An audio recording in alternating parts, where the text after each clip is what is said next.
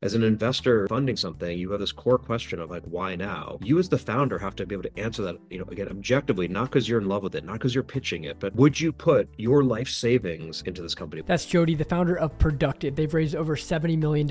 Before this, he built and led the team at Google Analytics. I've been shifting these interviews from just simple fundraising tactics to how you hit product market fit and how you get to conviction as a founder because of what he just said. Listen to how he did customer discovery interviews to get to that point. The key insight, talking to all these CIOs, doing it in a devil's advocate almost way, sort of the anti-sell of like asking what the big pain points were and then challenging, why haven't you been able to solve it? You're in a position, of stature in an organization, you have budget, you have people. Is it a prioritization question? Is it a desire question? And what you're really looking for and listening for is them coming back and saying to you, I want to solve this problem. I've tried to solve this problem. I've been unsuccessful at solving it, and they can be articulate on why not. Enjoy. Hey, I'm Adam O'Donnell, and I'm on a mission to help founders do the two things that I never did well when I was a founder: hit product market fit that's sustainable and raise from top VCs. My approach is simple. I just go talk to founders that have done it before and VCs that are actively investing. If you don't get one tactic or strategy, send me an email.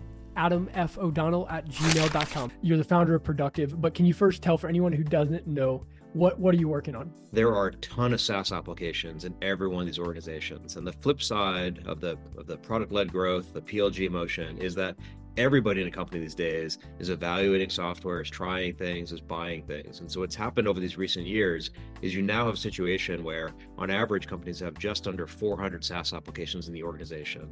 Some of our customers have thousands of applications, and it becomes really, really hard to understand not only what do we have, what are we spending money on, what are we actually using, who's using it. We bring a tremendous amount of data plus all the workflows that those data goes into of renewing software, purchasing software, all these kinds of things to make it that much better in terms of what should our software portfolio be, what do we want to have, and how do we basically tame all the chaos that otherwise is existing with, again, these hundreds of applications. And there's just more on a constant basis every month coming into the organization. You obviously understand the pain incredibly well, but when did you first get the idea? So I was at Google for about 9 years before starting Productiv. Used to lead Google Analytics, built the Google Analytics enterprise business from earliest days into being just a massive global business. And the couple of things that are relevant here. One is that in the realm of marketing, which is what Google Analytics caters to, the transformation of just how marketing teams operate in recent years just can't be understated. So much more data, so much understanding of the customer experience, the customer journey. When I left Google, I was really looking for something big. And my encouragement to a lot of founders is always, you're going to work really hard at whatever it is you're going to do. Go work on something big and worthwhile. The biggest opportunity cost is actually, your time, your career, all of your energies. And, I think Silicon Valley, Bay Area, so much innovation, so many incredible ideas, and the conversations you'll hear people having at a party, or even just on a Caltrain or something. Fascinating. Not all these ideas are going to be big companies. Some of them are going to be features, or some of them is something really interesting. But then, whoever owns that market is just going to go, implement it. And so I really took an approach, and I encourage other founders to do this as well, which is like, you got to think like an investor. Like, take yourself out of the excitement about the technology for a moment and really think about, is this a big enough market? Why hasn't this been solved already? Like, has something changed in the market? Has something changed in the customer need? Is there new technology that's at play? But as an investor funding something, you have this core question of why now? You as the founder have to be able to answer that, again, objectively, not because you're in love with it, not because you're pitching it, but would you fund your own company doing this? Would you put your life savings into this company? Would you put your entire salary for the next few years into it? And you have to believe the answer is yes, because it's worthwhile. It's going to turn into something. And for all that work, that's going to turn into something meaningful. So I went through a process of really looking at a number of different ideas, thinking about a lot of stuff, talking to a lot of smart people. I looked at a number of different ideas. Some of the ideas that I didn't pursue have gone on to become, other people started those companies, and, and it's like, I'm happy as a customer of them that they exist.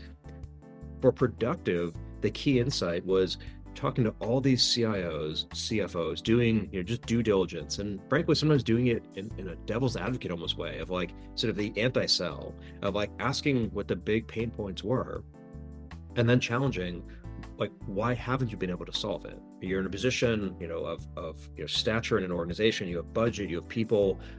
Is it a prioritization question? Is it a desire question?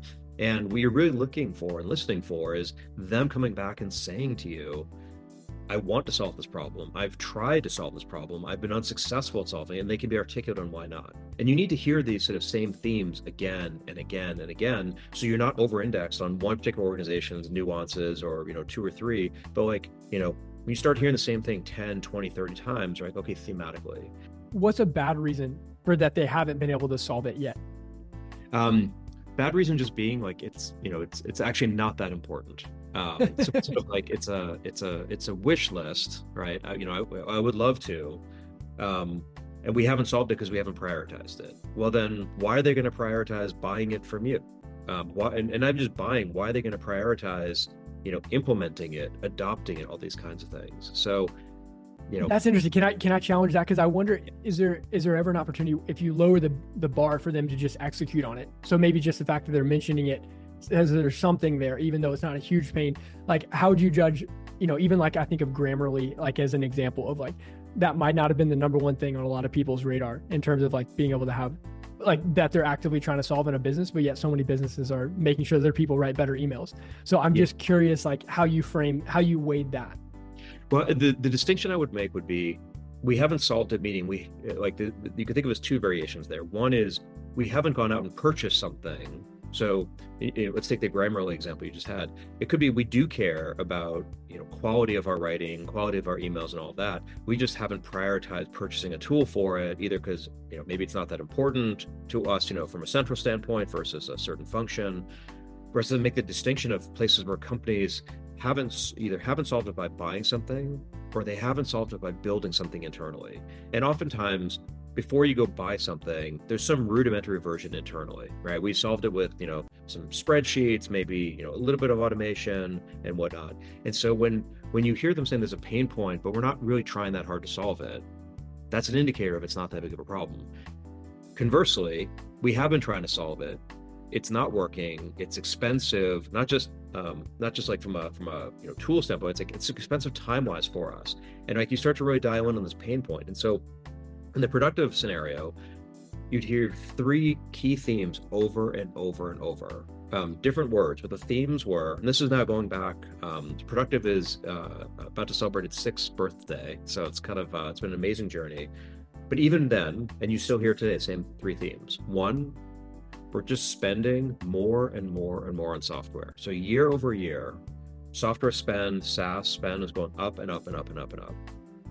Media question, right, as it goes from being a rounding error to something material, is the CFO is asking, why are we spending so much more money on software? Where's all this money going to? And they start to drill down and they say, how come we spent, X dollars with a particular software vendor last year, and now we're spending 2X this year, but we didn't grow by 2X. I don't understand how prices jumped up, right? So CFO is asking questions now. Where is all this money going to? Second theme was we just have more and more and more applications. It's not just that our existing vendors are charging us more. It's that, we had 20 SaaS applications, then we had 50, then we had 100, then we had 200. And I thought we only had 200.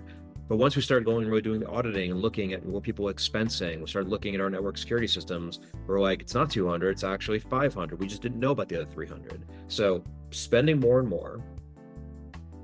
I have more and more applications. And the third theme was more and more software was being purchased outside of IT. So, previous era, IT software procurement was all being done by the IT organization. Right? They were the gatekeepers to evaluate something, to purchase it, to implement it, to deploy it, to schedule all those kinds of things. And now everybody in the organization is trying things, buying things, purchasing things, right? Credit cards are getting swiped, purchase orders are just getting directly cut from the organization. So more and more of it was happening sort of outside of the governance, outside of the processes. These days, the majority of software purchasing is actually happening outside of these centralized areas, which was leading to this tremendous pain point of, I can't answer questions about what are we spending on. I don't know what we're actually using. I don't know who's using it. I don't know why we have some of these kinds of things.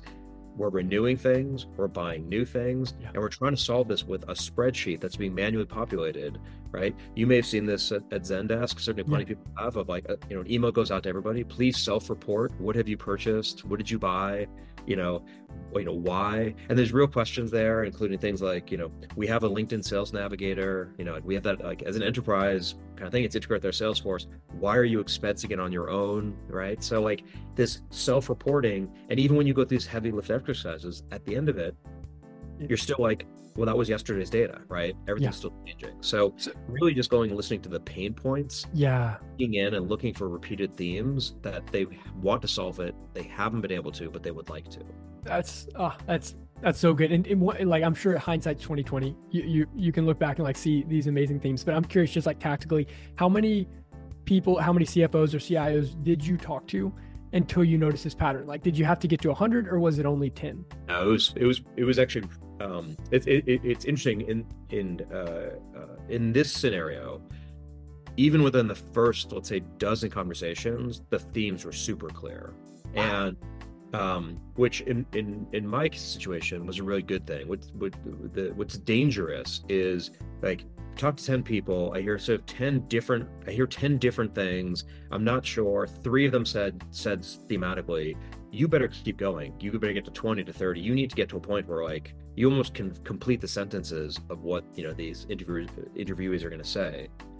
We found that pretty early, pretty quickly. Still talk to more people to just further confirm, but at some point you're like, okay, there's clearly something pretty significant here. It was, that's very interesting, because I when I was doing research with the company, it was very scattered. I was doing it in the customer success space. This is like back in 2017, and like competing with like a Gainsight, and we had so many things across the board, and it was so frustrating. We ended up shutting it down after 600 discovery interviews over 13 months.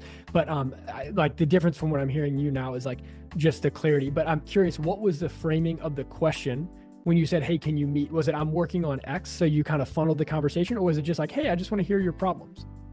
So it varies. I think in the early days of these conversations, you're asking a far more open-ended question, both to elicit sort of a truly organic response, but because you don't want to bias them, and generally people, even somebody you don't know who's taking one of these interviews still kind of wants to tell you what you want to hear, and so it becomes very easy to have those happy ears, right? And so by just starting off like far more open-ended, like asking questions around like what are some of the big themes that you're thinking about next year? What are some of the big areas of focus? And if they're not giving you kind of like the right latitude or depth of the answers, you can kind of up level it. Like, from a CEO standpoint, what are the things you're hearing from the CEO that are like really important? And in those conversations we'll get going, and sometimes they'll tell you things that are completely unrelated to what you're doing, and it's like, okay, could be evidence that I'm working on, that like what I'm working on is interesting, but it's their number 11 priority, and they're just never going to get beyond number 5. In other situations, you're like, they're happy and excited to go deep on problem number 2, and yours is problem number 3. As you start getting, learning more and more about this, you start getting to some of those later interviews where you can go in and you can be, a little bit more opinionated, right? You can still ask the question and say, you start asking questions like, hey, some of the other conversations we're having, talking to some other CFOs or, one way or another, you're sort of introducing some social proof that's combined with your own opinion, and you're asking questions like, how do you guys think about this, or how have you tackled it? And it's sort of, now it's getting a little bit more directed. And then oftentimes people want to understand, like, are you coming to me purely open-ended, like you're looking just for what do I think, or are you looking for feedback? Even in the feedback ones, you can tell them, I will share this with you. I'll share with you what I'm doing, but I want to get some of your thoughts up front, and people will be super helpful. Maybe something I haven't said that I think is pretty important is that at the end of the day, like, these things are all about people and relationships. And if you enter that conversation, with good intent and good heart, and like you are genuinely trying to be helpful to them, like that you are really with empathy listening to the pain point that they have. You can relate to it. If you don't understand it, you're asking more questions. People just wind up being incredibly helpful, and then that's the beginning of a relationship. And so even at the end of this discovery call, just being able to say, like, hey, I would love to share with you some of the stuff we're working on as we get a little bit further. Would you be interested? And they'll tell you, like, absolutely. Or in some cases, what we found was people were so eager that they're like, I really actually want to see this next level things. Or in some cases, they thought that we were there selling and pitching, and you'd have to kind of say like, no, like this doesn't exist yet.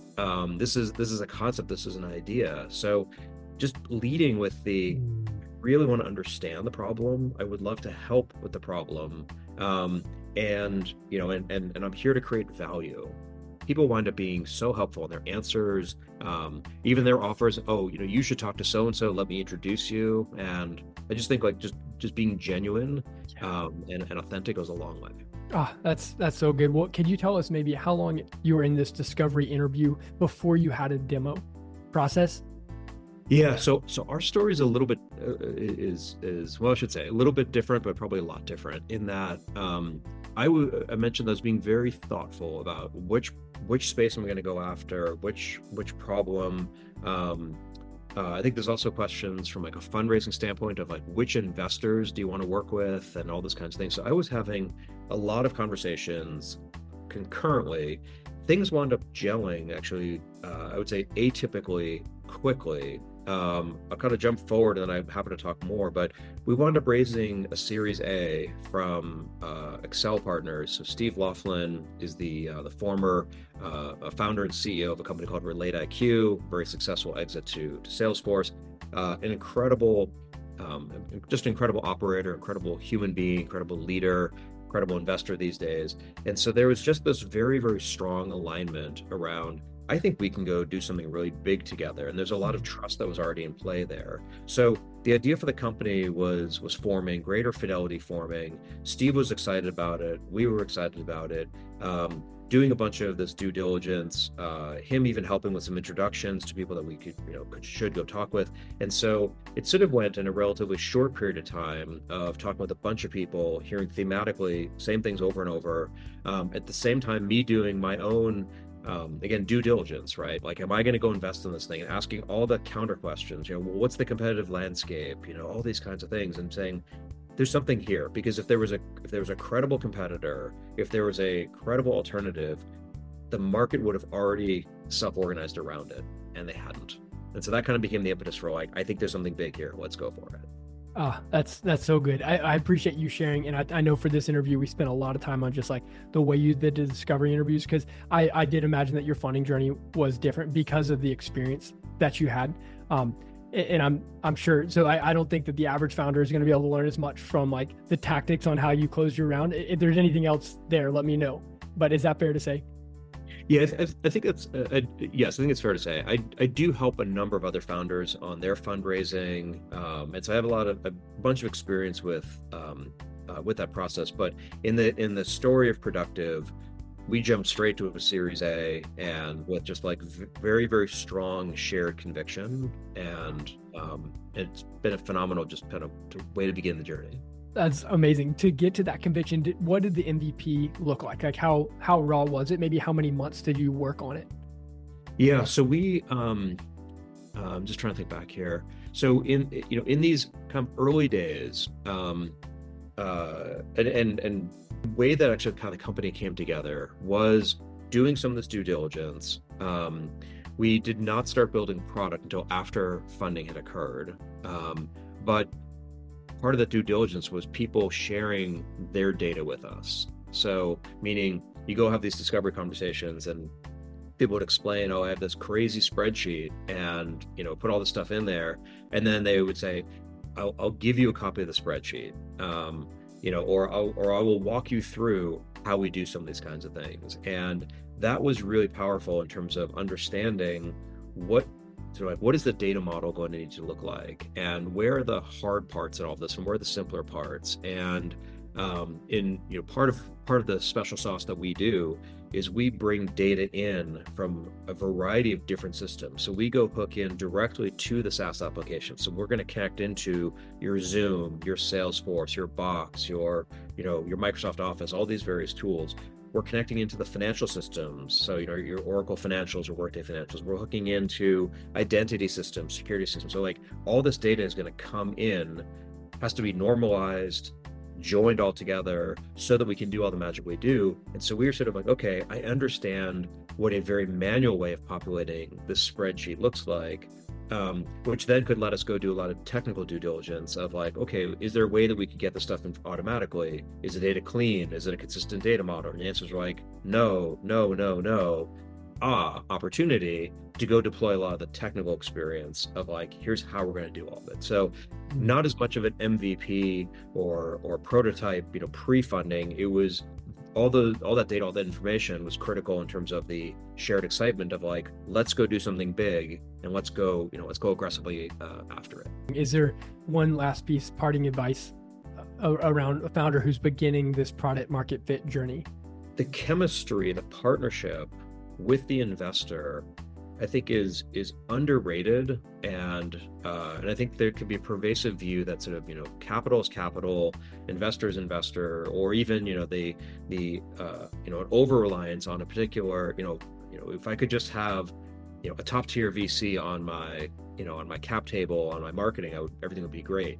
That certainly is great. Don't get me wrong, right? But it's the actual board member. It's the actual person that you're going to wind up partnering with matters a lot. So be thoughtful, be selective. As much as the investors are evaluating you, you've got to evaluate them, right? Do they get my space? Do they care about this? Are they themselves adding value? Even like every time you're talking with them, are you getting smarter? Do they challenge some of your thinking, right? Because you're going to wind up working with them for the lifetime of the company. And sometimes founders get too excited about the brand name of the firm. Sometimes get too excited about, all I want to do is I want to minimize dilution, right? There's a number of criteria that can be at play there. I think none of this, I think it both makes sense, but it doesn't matter. What matters is, am I partnering with the right individual, which starts, the foundation is the first investor putting money in the company. So when you go to raise the next round, you're adding somebody else to the company, but is that first person going to help you get the company strong enough in a great position when you go to fundraiser, they actually help them with that, to now add the second person, right? To then add the third person. And so like this aspect of like, does your investor really understand your space? Are they as excited about the space the company as you are? Are they the kind of person who's going to put in the work? Because again, the work begins at the time that the investment is finalized. It's more than just board meetings. Right? Are you talking to them on a regular basis? Do you have that level of trust you can just go and be vulnerable and say like, I'm scared, I don't know how to solve this problem, and they say, let me either help you, let me connect you with people, kind of a thing. So my advice would be, yes, like your pitch matters, yes, like picking the right problem space matters and all that, but picking the right investor can really make a massive difference in the company. And, spend the time, not just when you're fundraising, get to know these people, well in advance of when you might need to even work with them. But these relationships and the people is what everything is built on. Cody, thank you so much for coming on the show. Your story is inspiring. We're all part of one big community, and I've certainly received a lot of help in my career and my startup journey, and I'm greatly appreciative. And I think we all owe it to other folks in the community to give back and help. So I'm really grateful that I could join you. And if people are looking for help or advice, or just want to bounce something off, you can find me on LinkedIn. You made it to the end. That's more than I can say for a lot of podcasts that I listen to. Hopefully it was helpful. If I can improve it, once again, send me an email, adamfodonnell@gmail.com.